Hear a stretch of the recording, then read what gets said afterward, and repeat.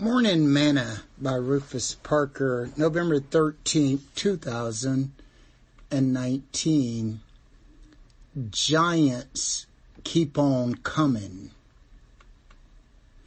Moreover, the Philistines had yet war again with Israel, and David went down, and his servant with him, and fought against the Philistines.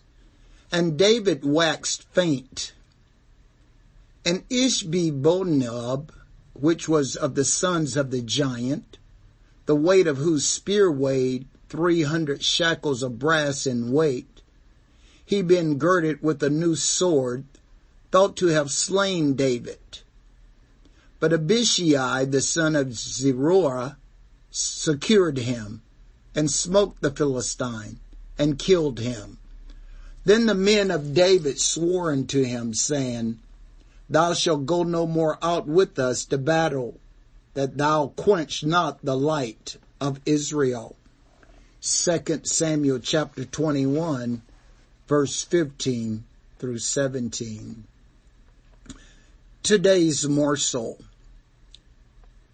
When the spies that Moses sent to espy the promised land returned, they told him that there were giants in the land, and that they were as grasshoppers in their sight. See Numbers chapter 13, verse 33. Years later, King David would kill Goliath, the Philistines' champion, and all the thought giants would be done away with. But in David's later years, he is almost killed by a giant, which some think may have been the son of Goliath. Maybe you have faced many giant problems or situations and you thought you had defeated them only to find out that some similar ones resurfaced and almost destroyed your faith and trust in God. Giant problems and situations will keep coming after you to destroy you and your trust in God while you remain on this earth. You must stay alert and not allow yourself to be overcome by them. Jesus has your back. You pay attention to your front. Sing this song with me today. Lately I've been winning battles left and right.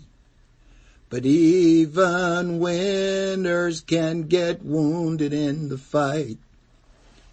People say that I'm amazing, strong beyond my years. But they don't see inside of me. I'm hiding all my tears. They don't know that I go running home when I fall down.